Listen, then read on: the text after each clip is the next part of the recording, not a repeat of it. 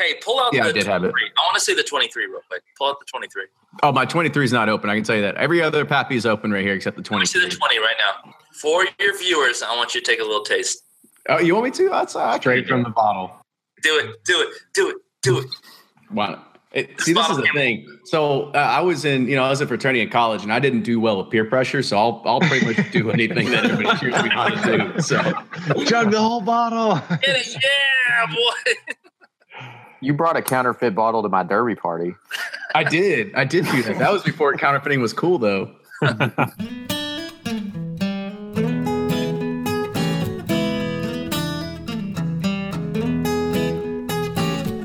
Hey everyone, the podcast is still continuing to grow, and I have to say thank you to our Roundtable bloggers for making that possible. These guys do an incredible job of bringing good banter and even better information to the show. So make sure you're following Blake from Bourboner, Nick and Jordan from Breaking Bourbon, Kerry from Suburbia, and Brian from Sippin' Corn. This episode will feature a big reveal that happened in the secondary market. There's no closure to this story yet, but hopefully we'll talk about it at another episode at some point soon. This is, of course, done on a live stream, and we hit 120 followers at one point. It's a new record for us. And after we ended the show, lots of people stuck around, and some fun stuff took place. We all gave out bottle samples of bourbon to whoever could answer trivia questions, and it was a fun way to wrap it up. So catch the unedited footage on YouTube, and we're going to trickle them out through Facebook from time to time as well. Please remember to keep those iTunes reviews coming. I was able to read some new ones this week, and I was touched to see some of the kind remarks. Thank you to all those very much who have taken the time out to do that. Remember to tell all your friends about this podcast to help spread the bourbon love. We're looking for partnerships, and if you own a small business, a large business, or if you're part of a PR or marketing company that could use this podcast to get in front of 10,000 bourbon geeks per show, go to bourbonpursuit.com and click on the Partner With Us tab. For those who haven't checked out the new website yet, go there and you can sort all the podcasts by distillery, whiskey women, master distillers, and of course, the roundtables themselves. Enjoy this week's episode.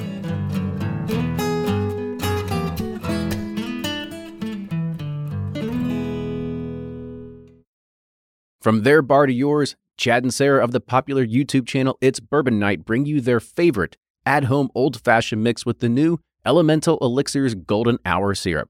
It's a custom-made syrup with notes of bold black tea, warm spices, and orange zest. All you need is your favorite whiskey and ice. No bitters needed. One bottle makes 16 drinks, so that's only $1 a cocktail before you add your own whiskey. They can also be enjoyed in other cocktails or spirits, mocktails, coffee, tea, and anything you can think of. It's crafted locally in Lexington, Kentucky, and you can get your bottle now at whiskeyambitions.com. Ed Bly and Rising Tide Spirits are back again with a new release of Old Stubborn Bourbon. And this release of Old Stubborn is a premium hand marriage of 10, 11, and 12-year cask strength, barely filtered pot still bourbon. It comes in at a staggering 123.8 proof, and the flavoring grain for this one, which the last one was wheated, but this time it's now rye. Rich, sweet, and bold with a long finish that's sure to be another eye-opener. You can order online at Sealbox or thebourbonconcierge.com, and you can even purchase in person at Revival Vintage Spirits, and even now with very few select stores in Kentucky. You can get it now while you can, but be sure to do it because it's not going to last long.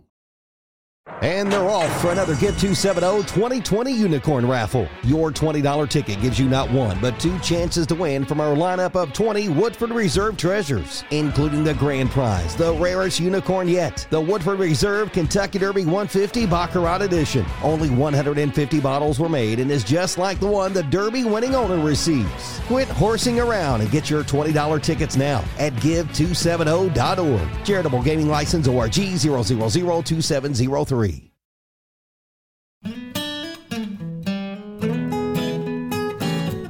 Welcome back to the episode of the Bourbon Pursuit Podcast, the official podcast of bourbon. We have got the 9th edition of the Bourbon Community Roundtable. This is always a crowd favorite, and tonight we've got a good subject, I think, that is sort of timely. Some of our guests thinks it's after its time, but you know what? We're gonna do it anyway because I think it's gonna be fun. And it's gonna be honestly, I think it's something that, as we start diving into it, it's going to make you start thinking twice about a lot of the stuff we always do buy. So with that, I want to go around the horn real quick and start off with Blake. Just kind of tell everybody who you are, where you blog, and your favorite kind of cheese. Ooh, favorite kind of cheese. Threw a curveball at us. I'm Blake from Bourboner.com. You can find me on, Facebook, Instagram, Twitter. Bourboner, Bourbonr. Favorite kind of cheese? We're going to go with sharp cheddar tonight. That sounds like a good choice. Very American. All right, Brian. Yeah, this is Brian with Sippin' Corn, SIPP''N Corn. Mostly find me on Twitter at Sippin' Corn. And then I've got the Google blog, so it's Sippin' Corn at Blogspot, and definitely smoked Gouda. Oh, that's a nice one. Oh, nice choice. It pairs well with bourbon. This is Jordan from Breaking Bourbon. You can find us on Facebook, Twitter, Instagram, and Patreon at Breaking Bourbon. And make sure to sign up for our email newsletter and look at our daily calendar update. Awesome. And then if we can get Carrie away from his PS4 for a second, we might be able to chime in. What's going on, Carrie? What's up, guys? This is Carrie from Suburbia, SUBOURBIA. You find me on Twitter and Facebooks and the Instagrams. And my favorite kind of cheese is the ones that are constantly posted in the Bourbon R Facebook group.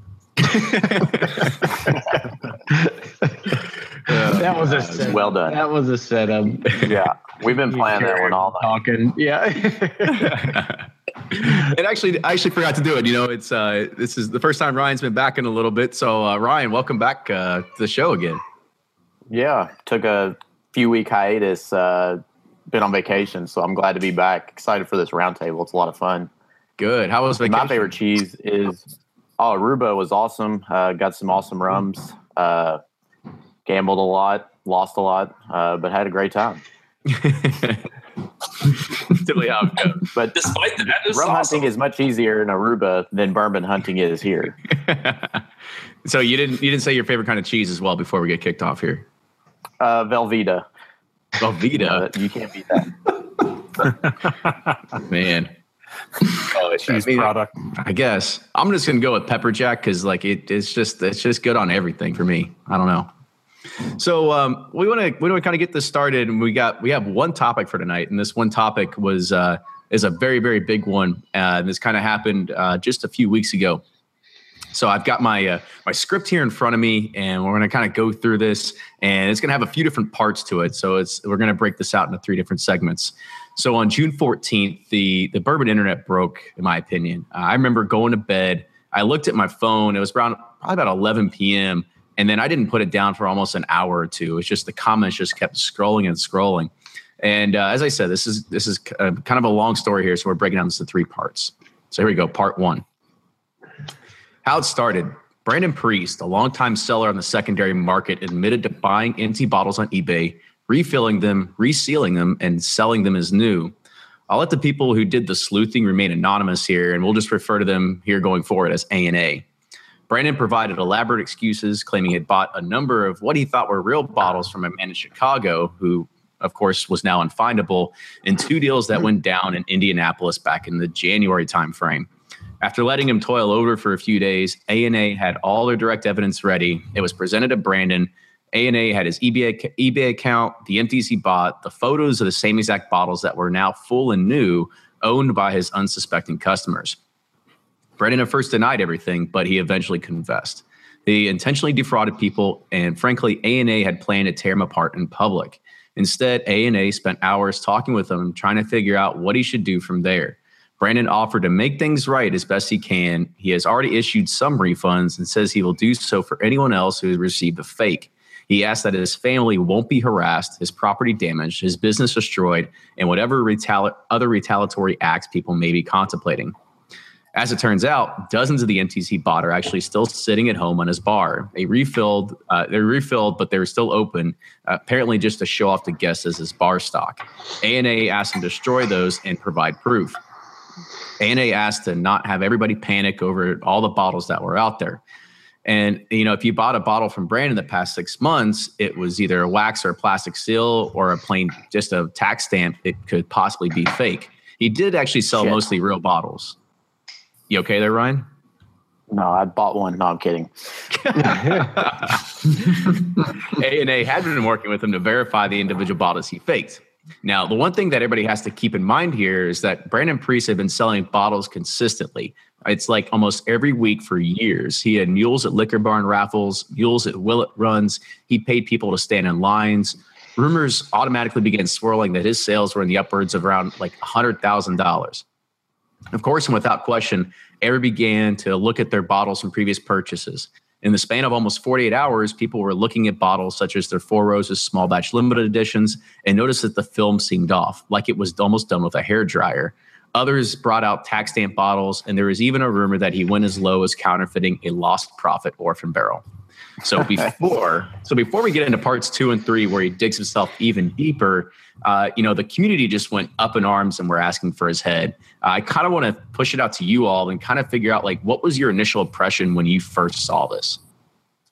Wait, you mean to tell me that this has been bad because he refilled it with bad stuff? Wasn't 30,000 bottles of it. Yeah. He was busy. Oh man, I think my first impression was I'm surprised it took this long, quite honestly. Like, truly, I realized that majority of people in the bourbon community are really good individuals, right? And I think everyone really is in it just for the game and love of bourbon, and no one wants to screw people over. But I mean, it's just a reality of modern day life. I'm really surprised it took this long for someone to try and game the system. And it's a shame. It's truly a shame. Well, Yeah. well, he's certainly not the first, though. No, I guess You're right. He's just the first. Right. I mean, when you buy something from a dude on it, I mean, it's buyer beware all the way around.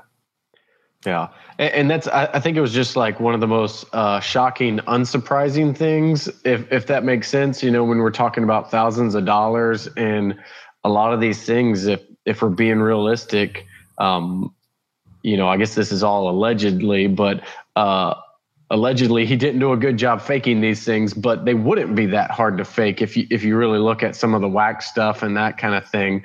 So when we're talking about thousands of dollars and you have new drinkers coming into the market all the time who aren't, as savvy as some of the other guys, it's not surprising, but it is a little shocking to see it actually go down.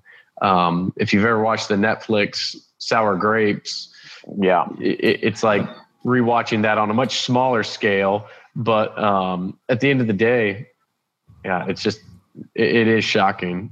I mean, I guess did anybody at one point think that, like, nah, it can't be true? Like, he's been around forever. Most of his bottles that he sold, which, I mean, I can remember, even if it was at Willet, when he made these runs, he would buy them. I mean, this was back when they were $10 a year, so $120 bottle.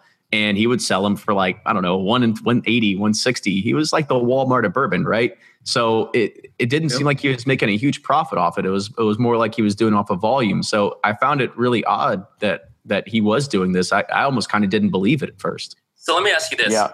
when you on people who are consistently on secondary markets, like all of us who get bored at work and want something to do, you see sellers that always have expensive bottles.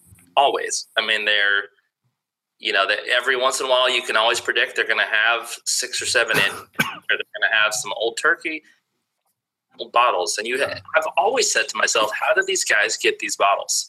How is it that they keep getting all of this Pappy, all of this antique, all of these old bottles, and at some point you think to yourself, like, is there a pipeline somewhere coming from another country? Is there somebody that's going to all these estate sales that we don't know about? Because I go to estate sales and I don't find anything but old little mannequins and stuff. Like, these people, you start to wonder at some point, like, how do these guys consistently have this same really rare bourbon all the time? And I guess we found out how one guy did, right? Yeah. I guess I was a little surprised.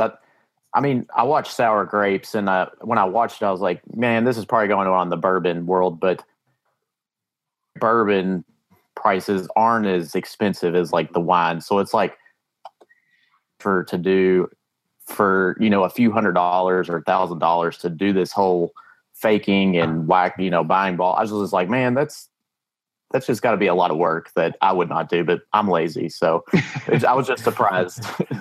I think I was more nervous about his initial statement, which was he bought them from a guy in Chicago. Just so happens that back in January, I bought a bunch of old dusty bottles from a guy in Chicago. So I'm thinking, oh no, you've got to be kidding me. So maybe I was a little more relieved whenever it came out it was actually true. But I don't know that I was all that I guess I'm not that engrossed in the secondary market to really, like, I knew his name, but I don't think I was in those Total Wine points. What's that?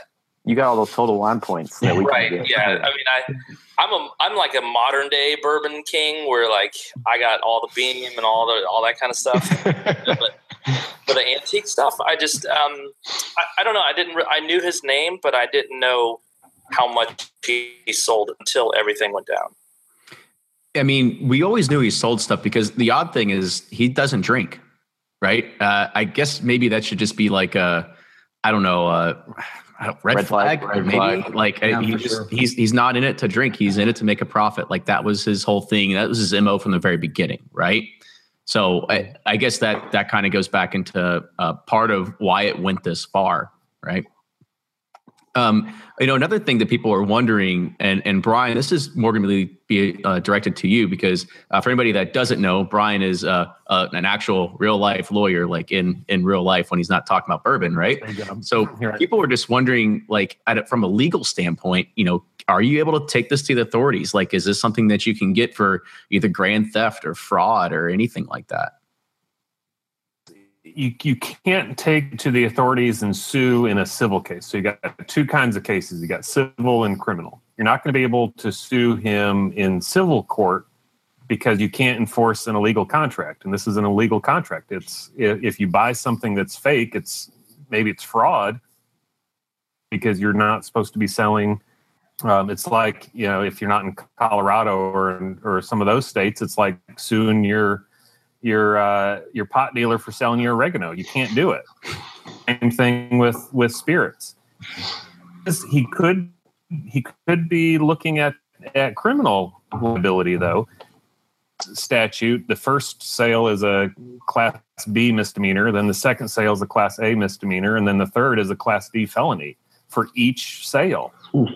So I know there's people who are pushing for criminal investigations, and they want everyone always says get the feds involved. That's not. No. I mean, I guess the next question to even kind of think about that, and I'll direct it to some of the other guys. Like, is it even? I think it would probably be a bad thing to even alert authorities about this because you're basically just shining a flashlight right on what we all do every single day while we're bored at work, right? Looking at secondary markets. Right. It's not illegal. Well, no, but you're highlighting it to a greater extent than what we are even right now, right? By what? Bringing a criminal case about it?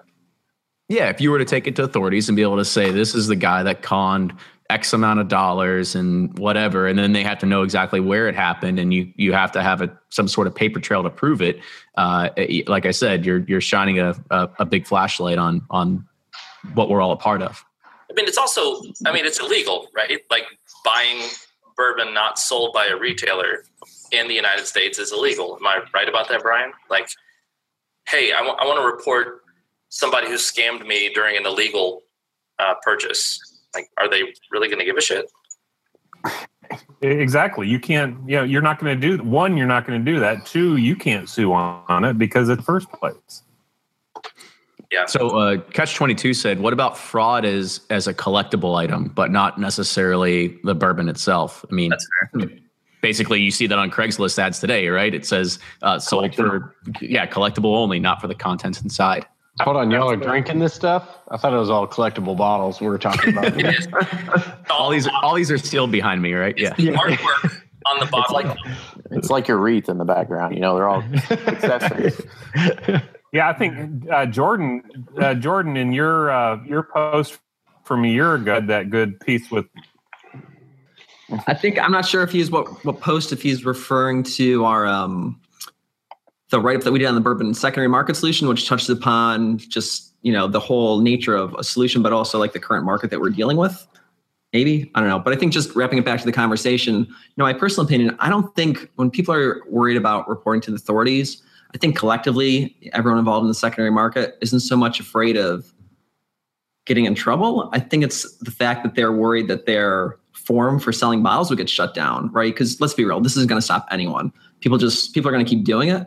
They're just trying to figure out what's the easiest way for them to do it on, right? No matter what medium it is. So I think that's what everyone's really worried about. Not getting in trouble, just losing their quick source to flipping bottles.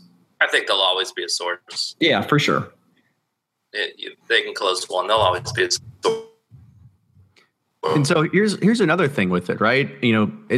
If you looked at his Facebook profile and you kind of, I was quote unquote friends with him on Facebook because I had actually bought bottles off him before. But here's the thing. I mean, it didn't look like he needed money, right? He's here from in Louisville. He has a great job. He's a real estate broker. He has pictures from him being at courtside games, multiple Super Bowls, drove a really nice car. Like, what gives? Like, what's the point? I mean, do you think it was just greed at this point? I mean, I'd just say about that, and Jordan can probably jump into, sometimes the guys who pull up in the nicest cars, you get to their tax return and you say, maybe they should be driving that car. So just from seeing the inside of people's finances, it's not always the guy with the flashy stuff who actually has the money. The saying goes, if you have to say it, it's probably not true. So if you're signaling to everyone how rich and luxurious your life is, maybe it is, maybe it isn't. So I don't know. I feel like that's a slippery slope too. Maybe you have a few good years, then all of a sudden things are getting tight. So you sell some fake bottles, allegedly. And, I think it's just, you kind of get stuck in that cycle of, oh man, what am I going to do? Maybe Willet was getting harder to get, and camping out at all these places were getting harder to get. And it was just trying to find a quick and easy solution. So yeah, Michael for Barnes, sure. Go ahead. No, I would say Michael Barnes said maybe bourbon isn't the only thing he's scamming at this point. Yeah, you never know. For sure. So Jordan, what are you going to say? I was just going to say, it's one of those things too. For some people, it's just never enough, right? Like, it doesn't matter how much they have; they always just want more, right? So whether he was flashy with no substance behind it, or maybe he actually did have it, and he was just caught up, and to him it was the game, right? That was what he got off on, just getting more and more and more, no matter the cost. That's the crappy thing, because self-doubt, and like everyone else is selling bourbon, now everyone has self-doubt about it. It's a crappy thing to inject into the system. I agree. Go ahead, Ron. With the new state law that passed here that liquor stores bars and restaurants can buy vintage, to sell at bars and stuff. When they do those transactions, are those legal, or through those secondary markets, or and how much more is this going to incentivize the fake? Yeah, unless I'm going to get choppy again here. So that just the Kentucky vintage law statute just passed, and they're working on the regulations for it to define what's vintage. Is vintage because you can't get it now, or is it from the real Old Taylor distillery? Does it have to be discontinued in that way? So they're still working on that, but it's going to be up to those retailers who buy to verify buying something legitimate. And that's actually, I posted about a year ago when my proposal to have the clearinghouse where you give that kind of license to the retailer to make sure you've got something authentic. So I think that's essentially what's going to happen. I mean, that opens up the secondary market, and it gives us some assurances legitimate instead of buying from some guy on the internet. Yeah, I mean, I guess as you said, I don't know if the vintage law, all those pieces to it have been evaluated yet. That says what is. I mean, how are you going to determine if the bottle is real or not? Or do you have to bring a piece of paper that has the genealogy of the bottle from past history of transactions, right? Like, I don't know what that's going to look like. And honestly, I think when this whole thing went down, don't get me wrong, there's already bar owners here in Louisville that are buying up stocks. I mean, they are going nuts right now in secondary markets and buying absolutely everything they get their hands on because they know prices are going to go up. There's a few names that you'll see in the forums every single day, and they buy things by the truckload because they know that they're going to have a full bar of stuff that they can be able to sell here in the next year or two. at a considerable premium as well. So it is definitely going to be on them to do their due diligence of being able to figure out what does it mean to be able to, is this bottle real or not? So that there definitely is a big if there, right? Yeah. So like, when you go to Jack Rose, do you trust that what they're serving you is real? And I think the answer is going to be yes. They've got a trusted name. You go there and there's 27,000 bottles, or what the number is. And dealers start up under the vintage law and as bars stock up, it's going to be a trust game. And as soon as there's any sniff that they're selling you in a Pappy 20 bottle, then they're done. I mean, what this shows is that the bourbon community is quick to react. Yeah, I think that's very true. I mean, that's one of the questions I didn't, kind of throw it out here is that, in this part one, everybody was very much ready to just start taking off his head. Just basically ready to just start going at him. However, the people who did the sleuthing asked people to kind of just hold still for a little bit, let us figure this out. I mean, would you have been level-headed enough to be able to do that? Or would you just said, I got screwed, fuck this, let's tear them apart? Because there's a lot of idiots out there, let's be honest, right? There's more people in these secondary markets than there are, I guess you can say the intelligent people enough that would be able to have a level head to be able to do it. Wait, what's the question again? I mean, would you have had a level head? Kerry just knocked out a quick mile on the treadmill in the background, so here's the last question. Somebody said it had third world internet, so I had to put a switch and a router and get a wire over here. So I was doing some IT work. Anyway. Well, welcome back. And by the way, we should also just go ahead and give ourselves a pat on the back. We have just eclipsed 116 viewers. So we have finally beaten 100 viewers live on the round. I want to thank every member of my family who tuned in. All 116 of them. Yeah. All right. So back one more question. I'll throw this in a different direction. So there's something, some of these forums, they have a rule in place that after you sell something that you can't delete a post. However, his were always deleted. So is that another thing that you immediately just more red flags are being raised, yet nobody seemed to really notice at the time? I wouldn't have noticed. He's a scumbag. He scammed people. He knew he scammed people. He's gotten off the hook. He's written a formal letter of apology for it. But if he hadn't been caught, he would have kept doing it. So I don't know why people are even paying him attention. Don't buy from him again. He's a scumbag. He'll always be a scumbag. I mean, no offense to him personally. Any random person. I mean that in a general sense of anybody who feels the need to scam people in any kind of way.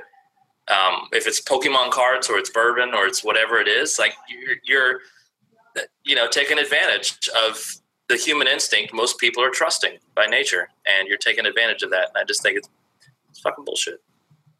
I agree. All right, so let's move on. Part 2. Within 24 hours, he shut down his Facebook account. People started blasting his business on Yelp, Facebook, and Google. The business took down their Facebook pages, and it didn't take long for anybody to find his home address since he had shipped so many packages. Not to mention the Yelp rating went down to 1 star almost immediately. A&A started the refund process that involved Brandon's cooperation. Brandon also has a full statement to make to apologize to the bourbon community, which we'll read in part 3. The community itself was in an uproar and wanted his head on a silver platter. A&A insisted that they're not going soft on him, but they're being practical, level-headed, and extremely wary. Brandon asked that everyone stop the retaliations against his business and his family so that those that posted public messages about him, that they had hopefully deleted him. He knows that everyone was beyond furious and that will be addressed in a statement. A&A said, immediacy is not the priority. Accuracy and thoroughness is. Again, thank you for the cooperation, understanding, and patience. So I'll throw this out to you, Jordan. Did deleting his Facebook account really help the situation here? I think it's just, add fuel to the fire. Here's the problem with something like this. It took him, 48, 72 hours before he wrote an apology letter. And even then, when you read, if you're going to read parts of that letter in part 3, it doesn't, at least to me when I read it, doesn't come across as super sincere, right? He still like deflects a lot of like, oh, I didn't do too many bottles. Don't worry. Most of them are at my house. I destroyed the other ones. And it's like, just take my word. Trust me again. It just doesn't work that way. So, I don't know. The whole thing's just, I have my thoughts on it. I have, and deleting your Facebook page doesn't help anything, right? It just allows people to go after a different forum, whether it's his business or any other public venue that they can find to vent frustration. That was a stupid move on his part. Do I feel bad for him? No, not one bit, right? Like I said, not only did he inject bottles into the market, but who knows? Like he says he didn't do too many. You can't trust that. And then those get flipped and flipped again. And it just puts this whole self-doubt in the whole thing, which is a shame. Because the whole point of this is not to like screw people over. It's just to have a bunch of fun with it. Right. The whole point is that. And also, Four Roses was his big, I think that was one of his big. Yeah. So hopefully that will crash the Four Roses market, because I'm looking for like 2015. And that was one of the big ones he forged. So looking for those, just throwing that out there.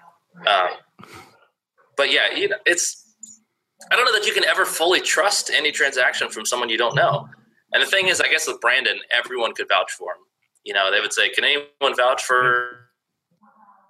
No, I totally agree. I mean, I would have been in the corner of being able to say I could vouch for him. I mean, I bought bottles off him, and thankfully mine were legit because I just bought some shelf turds, right? So it was just some lower end stuff that I got way less than retail because he just wanted to get rid of them. So that or might have been his first fakes. Who knows? One or the other, right? Really just testing things out. I'll tell you what, this Russell's Rye actually tastes like a rye, so he fooled me. I do like the bourbon community, even though we rose up and went a little crazy, like, if this was like the drug business and he faked it, like, it'd be a whole different story. But here we are, like, forgiving him and moving on and everything. He gone. So, I mean, at the end of the day, this is what it is. It's a hobby, right? And we collect this stuff not just for drinking it, but for collecting it too.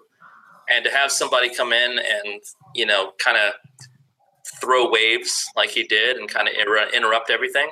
I think also that once we get through all the crap of it, the benefit is that I think it makes people more wary and almost even helps, because now you almost have people who are afraid, even the crooks out there, they're going to do this.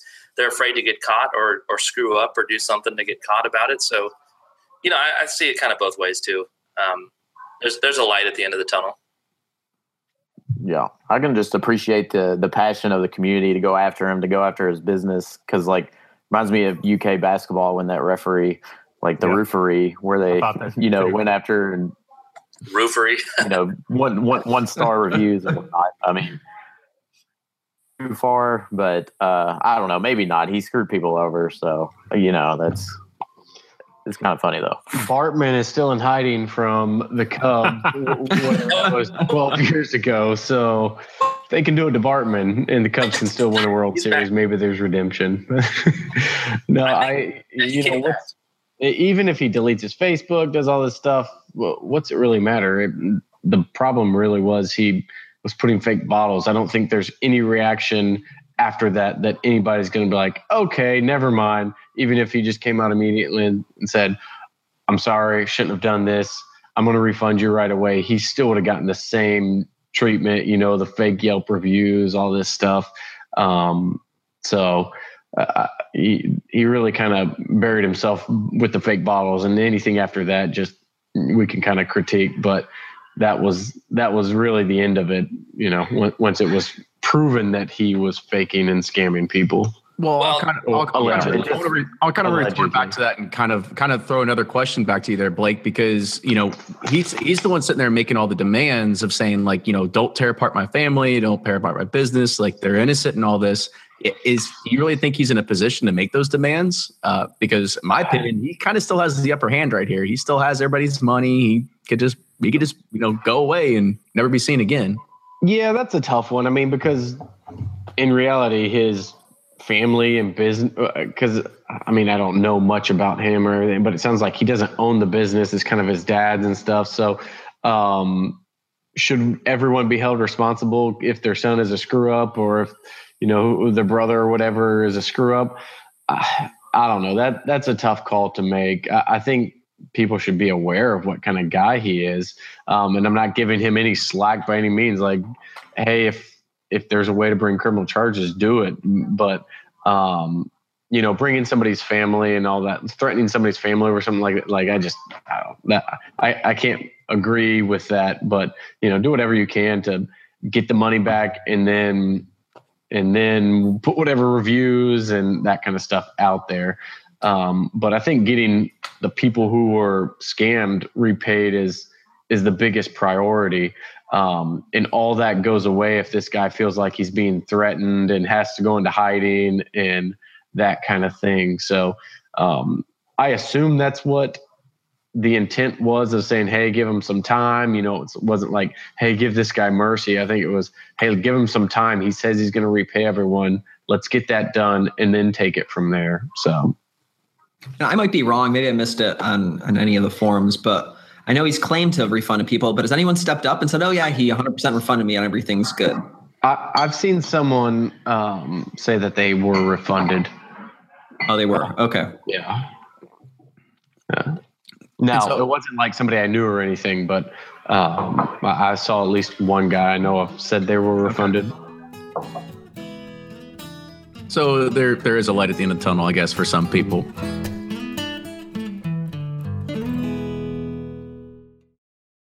If you're anything like me, then you can't get enough about bourbon. And that's why I'm a subscriber to Bourbon Plus magazine. Bourbon Plus is a quarterly publication that tells the stories from the heart of bourbon. The farmers who grow the grain, the distillers who labor over the process, and the people like you and me who raise their glasses to celebrate it all. Subscribe to Bourbon Plus magazine today at bourbonplus.com, that's PLUS.com, and use code PURSUIT at checkout for $5 off your subscription. Shopify's already taken the cash register online, helping millions sell billions around the world. But did you know that Shopify can do the same thing at your retail store? Give your point-of-sale system a serious upgrade with Shopify. Shopify's point of sale is your command center for your retail store. From accepting payments to managing inventory, Shopify has everything you need to sell in person. And with Shopify, you get a powerhouse selling partner that effortlessly unites your in-person and online sales into one source of truth. Track every sale across your business in one place and know exactly what's in stock. Connect with customers in-line and online. Shopify helps you drive store traffic with plug-and-play tools built for marketing campaigns, from TikTok to Instagram and beyond. And get hardware that fits your business. Take payments by smartphone. Transform your tablet into a point-of-sale system or use Shopify's point-of-sale Go mobile device for a battle-tested solution. Plus, Shopify's award-winning 24/7 help is there to support your success every step of the way. Do retail right with Shopify. Sign up for a $1 per month trial period at shopify.com/bourbon, all lowercase, and go to shopify.com/bourbon to take your retail business to the next level today. Shopify.com/bourbon.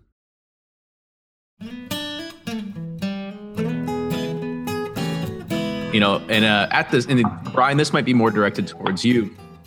At this time, it was rumored that the local news had caught wind of the story, but from what I've seen, nothing has ever aired or anything like that.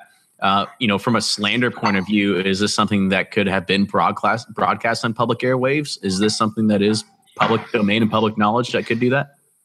Well, any news outlet's going to want more than just internet rumors, which is probably how they see it.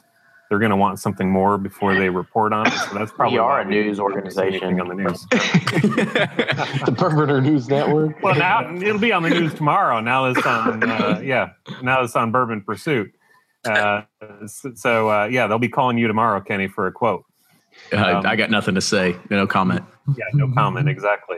But that's probably what the news media was waiting on, is they want more than just what they see as online rumors, because they want more than one source, and and back to our initial point, we're going to step up and try to kill the whole secondary market by complaining to the press or complaining to the authorities and trying to get criminal charges against him. It's just not something that's going to happen. I know someone who was contacted by the news channel. Really? Yeah, he was. Over this story? Yeah. Wow. He was one of the ones who was affected. and the anchor sent him a PM, and he says no comment, right? Exactly. So Ron Burgundy. So they contact. We all know what happened to snitches. So yeah, they contact 50 people, and 50 people who bought from him are going to say no comment because they don't want to say that they've bought on the secondary market. They don't want to be the one who's responsible for bringing it down. I just snitched on the snitch. I may look out for horse heads in my bed. That's right. Which, I mean, and with everything, you see like the random thing pop up, and I feel like Pennsylvania is the only state that seems to be cracking down on the people selling on Craigslist. They crack down hard here. They crack down hard. And you know, so there is always a little bit of that, but I don't know. I feel like the fear is minimum, but even if I did get ripped off, I still wouldn't go on the news and be like, yeah, this guy tried to sell me a Pappy Van Winkle. This was unbelievable. Let me tell you. I also tried to buy fake weed from him, and it was not even real. It was regular. I'd put on a Bourbon Pursuit T-shirt and just say, "Hey, Kenny Coleman here." The best way to get away with it. I mean, even on the secondary markets, I've got friends that are police officers that are in those groups, and they don't care. They'd rather buy bourbon. They don't care, right? Like in Louisville, it's not a like a high crime. Like nobody gives a shit. It's not an arrestable offense. I mean, no one's going to do it. Yeah. And the nice thing at least in Kentucky, as far as I can interpret, and it's not legal advice, all those disclaimers. You can buy. It's not illegal to buy on the secondary market. It's only illegal to sell. So everyone who's kind of skitzed out about this because they bought from him maybe doesn't have too much to worry about, but they probably sell too, and they don't want the whole market to go under. So you heard that from a lawyer. So you heard not this legal, is not legal advice. Handle on the law. I'm gonna put a big it's not asterisk. illegal to pay a prostitute, but it's illegal for a prostitute to accept the money. Right. Got it. Is that right? Yeah, friend just asked. Yeah, asking for a friend. What about drugs? Is it illegal to buy drugs, but the drug dealer gets in trouble if he accepts the money instead? Somehow I feel like those are all twisted. Maybe we need Brian as our lawyer if we get in trouble. We just pay him in fake bottles then. Yeah, Yeah, look at Kenny's shelf, and I'll take some of those as a retainer. Yeah, I bet you would. Yeah. So, to salvage his family business, Brandon also went on a Yelp and he made a review himself. And he said, there's some people out there trying to destroy, or quote unquote, our business reputation by making false accusations. We have been in business since 1956 and our track record speaks for itself. We helped hundreds of families buy and sell their home. Our business was built around service and integrity. That takes some balls to be able to say something like that. It takes a lot of balls, seeing as he made that post before he made his apology letter to the community. So I think that really riled up a bunch of folks in that order too. It's not like he was like, oh, let me apologize, then do this. It was, let me worry about myself first, and then I'll explain myself to others, which I think was the crux of what really riled people up. Yeah, I mean, I was honestly surprised when I saw that, and it was just kind of like, man, and it just threw the word integrity out there. I thought that was the key kicker for me. Yeah. I feel like I've just become so jaded in my older age, but I just expect people to be very self-serving and just completely ridiculous, because I feel like that's what that statement is. But then again, it's not that surprising that he's going to try to say to the guys he scammed, I'm so sorry, I'm going to pay you back. And then in this other arena, like life is completely separate in the world of the internet, say, nope, this is a very honest. No, that's my virtual life. This is my real life. But I don't know. It still is just like, that sounds about right. It's like a guy like that would do that. If you're willing to sell fake bottles, you're probably willing to throw that kind of stuff out there as well. Truth. All right, so let's move on. Part 3. Brandon releases his statement. A&A says Brandon's statement is entirely him. What you see here that I'm about to say is entirely A&A. A&A presented the facts, not passing judgment or offering opinion, so please recognize that as such. ANA is not representing Brandon. ANA is trying to track down fakes and get restitution to those who were defrauded. ANA isn't the law of the government. ANA did this for the benefit of the community and because of their interest and expertise in counterfeit and collectible whiskey. Brandon has so far refunded 9 people at this time since this was uncovered and is working on the 10th to agree a payment for a larger multi-bottle purchase. ANA can confirm that Brandon is working to repay off all those who receive fakes. He has to pull together finances. His restitution to all those received fakes truly does seem to be his goal and achievable, though it may take some time.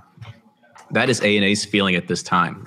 A team was assembled to review the fakes, and the team is highly regarded in the community for knowing vintage bottles, and restitution comes directly from Brandon.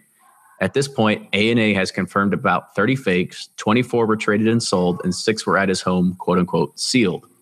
Another couple or dozen so open bottles, refilled but not resealed, were also on display as stock on his home bar. He also bought a small number of red and green tax strips. So they estimate the total fakes is estimated around 16,000. And they figured it may rise to around 18 to 20,000. The number of victims is around 20, which also may rise by a few. The uncertainty is because Brandon is often inexact and hard to pin down on details. He has been cooperative, yet sometimes evasive or unavailable. ANA did not suspect this was of a significant larger scale. To help identify fakes and empties and refills, ANA's MO commonly included Brandon asking questions that he already knew the answer to. For instance, when Brandon first sent us a statement, it claimed he didn't fake anything prior to 2017. However, ANA knew this to be untrue, although the vast majority of his fakes were made in 2017. When ANA finally confronted that untruth with evidence to the contrary, Brandon revised the not before date to November 2016. ANA confirms that Brandon was buying empties on eBay as early as November 2016. At this point, no evidence has presented itself that he made fakes prior to then. I think this gets where it's a little funny in my opinion. Brandon destroyed the open, quote-unquote, fake drinker bottles he still had. He had provided before the pictures as well as a video of him smashing them. Since ANA recognized this as a dangerous task, they reminded Brandon to wear protective gear, gloves, thick clothing, eye protection, etc. Brandon chose to wear no protection, ended up in urgent care with injuries to his hand and foot. This included an example of one of the many challenges that caused continued delays and frustrations. ANA concludes they are not here to let him off easy. They are trying to keep this away from law enforcement. They've asked for your patience and cooperation. It was been a very difficult and intensive process. Here's Brandon's statement. I want to formally apologize to everyone affiliated with these groups. This was without a doubt the dumbest thing I've ever done in my life, and it's something I've had to learn and live with. I understand that admitting my faults and working to make each one right will never be good enough. With the exception of my brother's death, this is the hardest thing I've ever had to go through in my life. Many innocent people that I'm close to are now being negatively affected by this.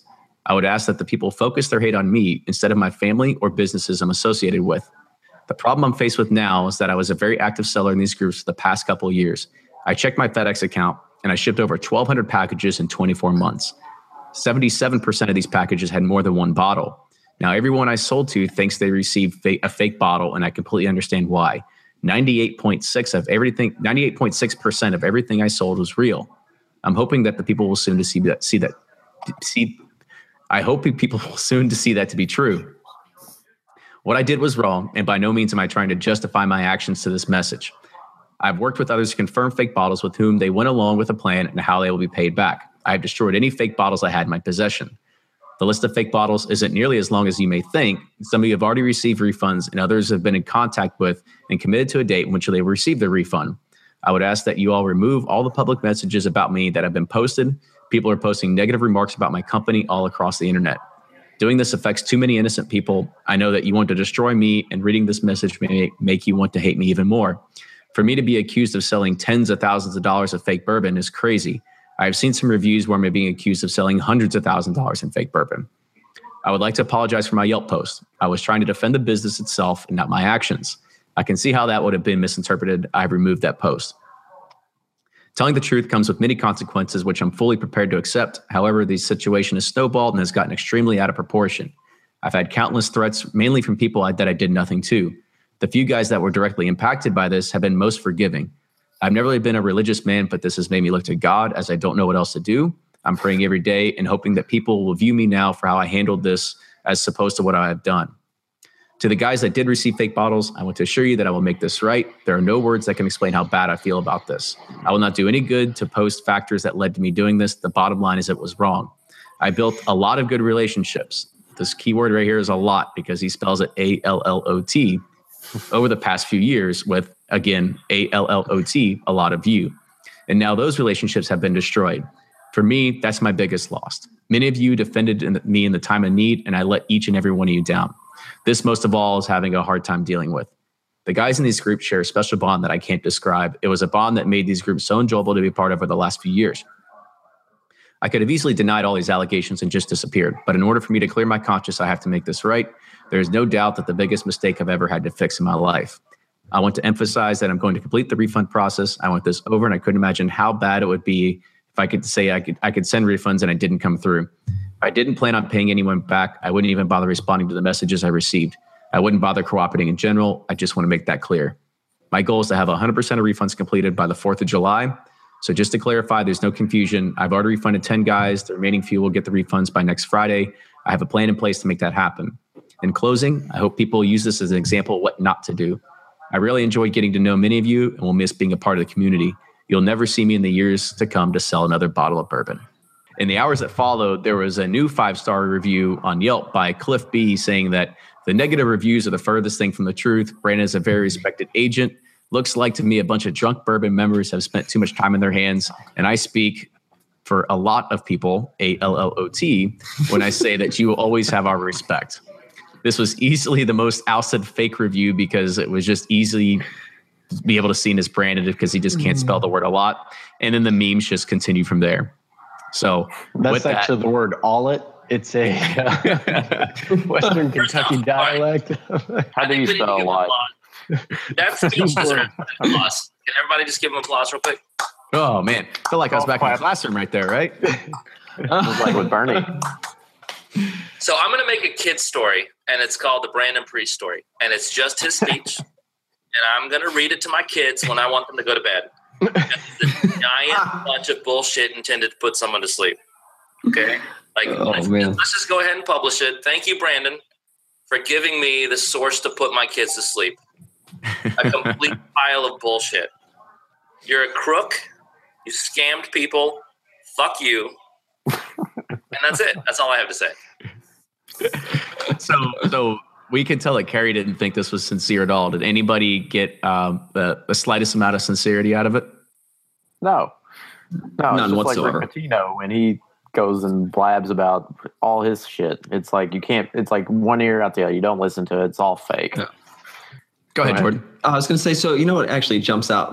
One, I do think the letter's bullshit, and some of the comments in the chat, I think the same thing. He shipped, Travis Roberts shipped 50 packages per month for 2 consecutive years, and he's only claiming, less than 1% were fake.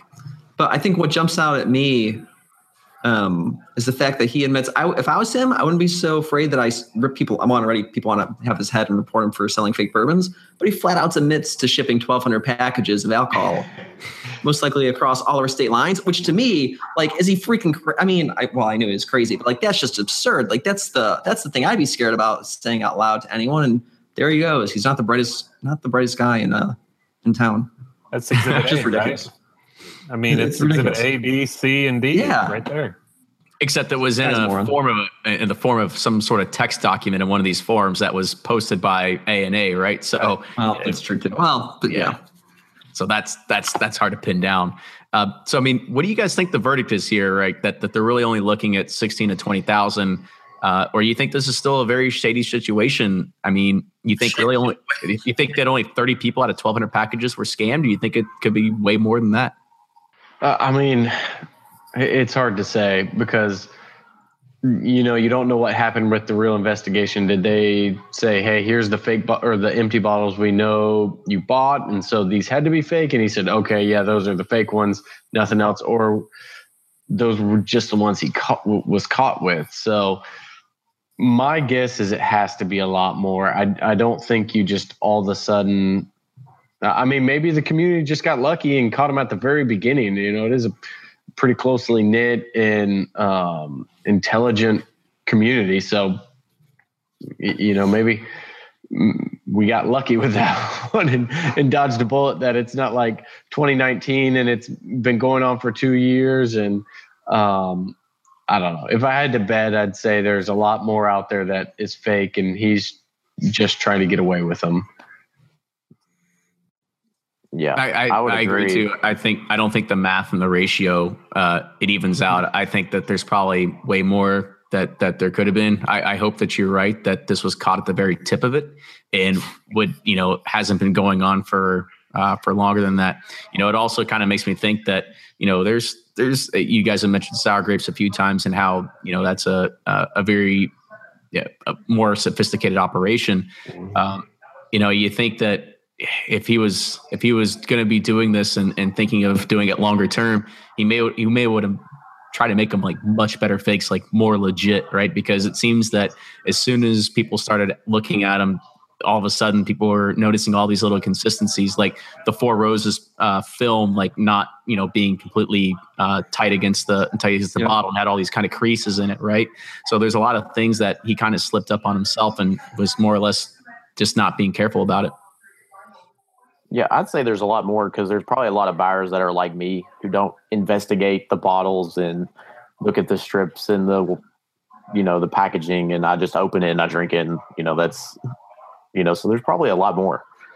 I think another thing to keep in mind too is, and it kind of reiterates the fact that a lot of people have local groups. Like for me, living in Atlanta, there's a large group of people in Atlanta. I'm sure there's people in Kentucky and elsewhere who have local groups. It's always smarter to trade locally, especially when there's somebody locally that has a reputation for being an honest person.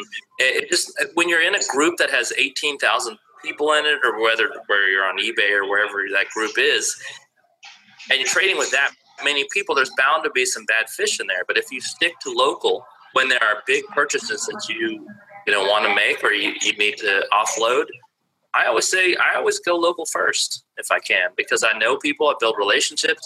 People who may buy those bottles, they say, "Hey, come on over and drink them."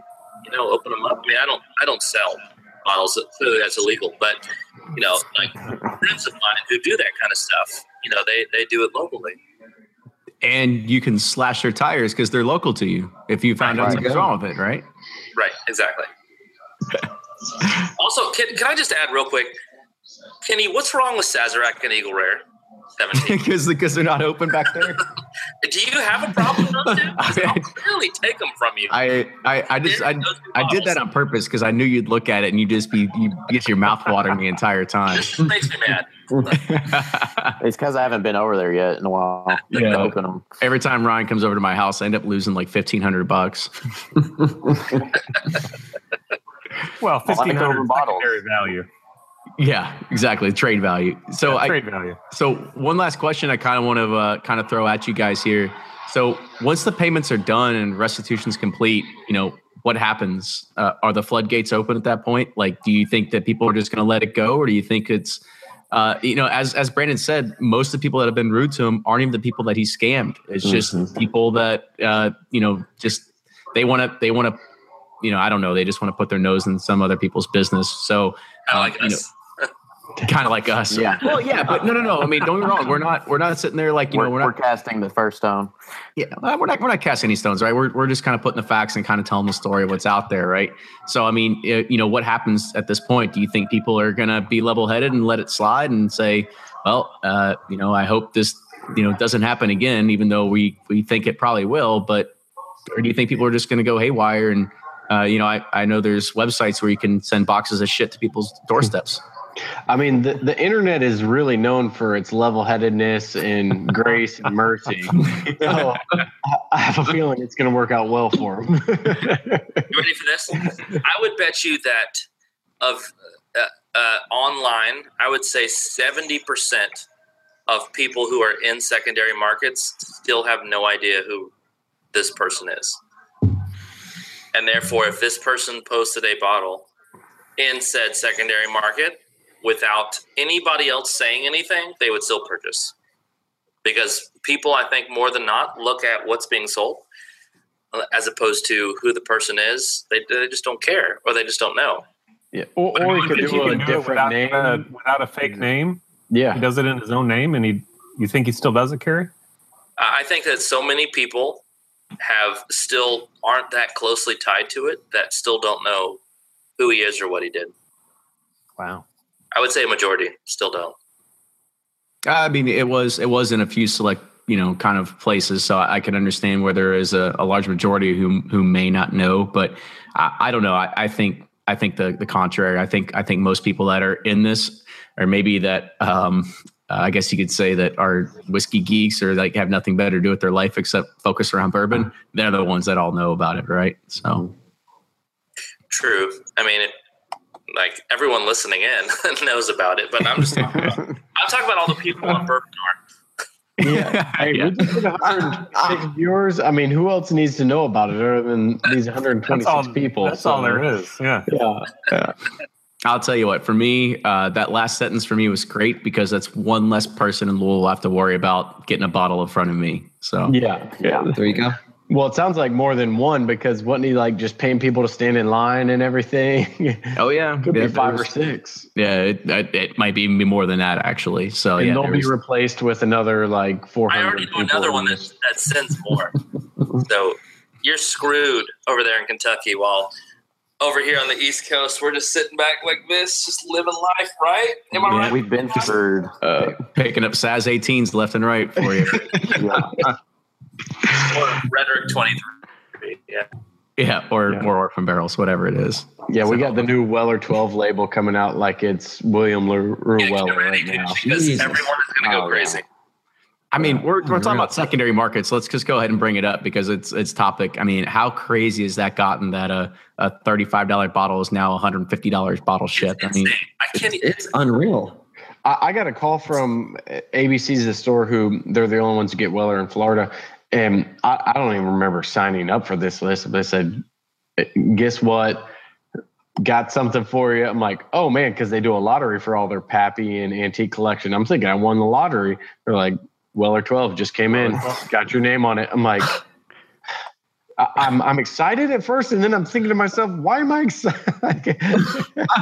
I mean, I went and bought it. It was $50 for a 175, so I'm not going to turn that down. But you remember when Weller 12 was like sweetener for a deal?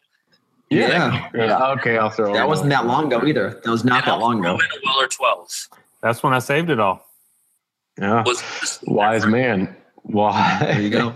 Crazy. It's for the price. It's good, but like people just hold this up and like revere this bourbon now. It's like, especially as more people join every day, it's like, Weller 12 got it. It's like the best thing ever. It's like that and the Weller store picks, antiques. It's like that's all there is. That store picks is even crazier actually. Yeah, the 107 store picks. I mean, I'm that's like, all. Why is the Party Mark $300? Fuck that. What? Yeah. Yeah. Yeah, you pay to get something engraved on it, man. That blows it up. 7 year. It is 7-year Weller. It's just a little higher proof. I don't care how cool the red label is. It is still 7-year Weller Special Reserve that you pass over. But have you seen the new labels? They come with a metal screw cap instead. I mean, they're pretty labels. I fall for it. I mean, it's cool, but come on. Yeah, I knew just by that small label change, the Weller's probably they knew what they were doing. It's probably going to be 300 next year at this time or something crazy like that. But how much is the old label worth now? Fred Minnick said that's what I'm thinking. So I'm moving on to rum. Fred Minnick knows what's up, right? I mean, but yeah. So has the old label? Is that worth more? Is that what Reed is doing with changing the label every month? Nobody's selling the old label. I'm holding on to a bunch of it. I heard there's a guy in Louisville selling it. I've got one I got to refill here. I know a guy. He can get you a bottle. Yeah. Well, awesome. I kind of want to close it out there. I think this is a pretty good discussion. I want to say thank you all again for coming on the show tonight. This was fun. I did a lot of reading from a script, but I think it was a way to kind of frame the story and ask the questions as we go along. So thank you everybody for bearing with me along with that. And so Ryan, what'd you think, man? Good night. Yeah, it was like an interesting dateline, kind of following along. Like we needed Lester Holt here to kind of guide us through. Yeah. No, I thought it was awesome. I mean, yeah. The Chris Hansen. It's a shame it happened, but we knew it was going to. This was a Chris Hansen bourbon story. Yeah. A predator was caught. All right, so go around the horn and go around the table one more time. Get everybody an idea of where you blog and where you talk at. Blake, you're up. I'll go again. Okay. Blake from Bourboner.com. Again, you can find me at pretty much any social media outlet, Twitter, Facebook, Instagram. I have like one video up on YouTube. So if you want to subscribe there as well, you can do that. It's BOURBONR.com. And Corn, and the non-paid product placement is an Elijah Craig 12-year at 91 proof. And yes, that says Old Pogue on it. I was going to say, how much have you been drinking tonight, Brian? That's the wrong bottle. It's sourced from Bardstown. It's a 12-year, 91. I thought his internet was choppy, but it's him. I'm choppy. So it's still sourced, and it's $110 for an Elijah Craig 12. Guys, it was Old Pogu. Okay. Yeah. So Sippin' Corn, SIPP''N Corn. Find me on Twitter and Blogspot. Cheers, guys. Cheers, my man. Cheers. This is Jordan from Breaking Bourbon. You can find us on Facebook, Twitter, Instagram, and Patreon at Breaking Bourbon. And check out the site for the latest release calendars and reviews. All right. So first of all, let me start with Breaking Bourbon. The Patreon sounds awesome. I saw the list today. Thank you. If you have not signed up for that Patreon, I would definitely, because I am going to total impartial outsider. I would sign up for that to get that release calendar. The amount of work we appreciate it. That Thank you. Is awesome, and I would love to be the first to get that. So that's awesome. Blake, love you as always, man. I love the Christmas tree in your background. That's awesome. Afro. Brian, Sippin' Corn, your information that you provide is invaluable, and we love you for that. Thank you, buddy. Thank you. And Kenny and Brian, you guys are cool. We try. Thanks, man. And Ryan, and I just wish you would drink more Eagle Rare and Sazerac. And this is Carrie from Suburbia, SUBOURBIA. I'm, to the man named Mr. Priest out there, I may have said some mean things about you tonight, but listen, I am all for. No, you're a crook. Fuck you. Don't ever do that again. And I'm out. Well, thank you, Carrie, and thank you, everybody else. That was awesome. Well said to kind of wrap that up. If you like what you hear, make sure you tell everybody about the podcast. There's a lot of summer trips that are going on, and you're going to be doing a lot of driving. So a lot of your friends are going to be driving. So tell them to pick up, subscribe to us on iTunes. This is, of course, another video podcast, so you can be able to watch this after it's all nice and cut and edited on Facebook. So make sure you follow us on Facebook as well. And we'll be pushing out all kinds of good pictures and stuff like that on Twitter and Instagram. So, of course, follow us on those great social media channels. With that, Ryan, close us out, man. Wait. Yep. Before Ryan. Oh, go ahead. Yep. If it was not for Urban Pursuit, we would not be here, and you guys would not be here. So please support these guys because they're awesome and they put a lot of work into this. Amen. Amen. Thanks, Carrie. Appreciate it. Truth. Yes, Carrie. And you guys, please let us know what you want to hear. We know these community roundtables are popular, but what else do you guys want to hear, and we'll bring it to you. So I appreciate you all listening in, and we'll see you next time.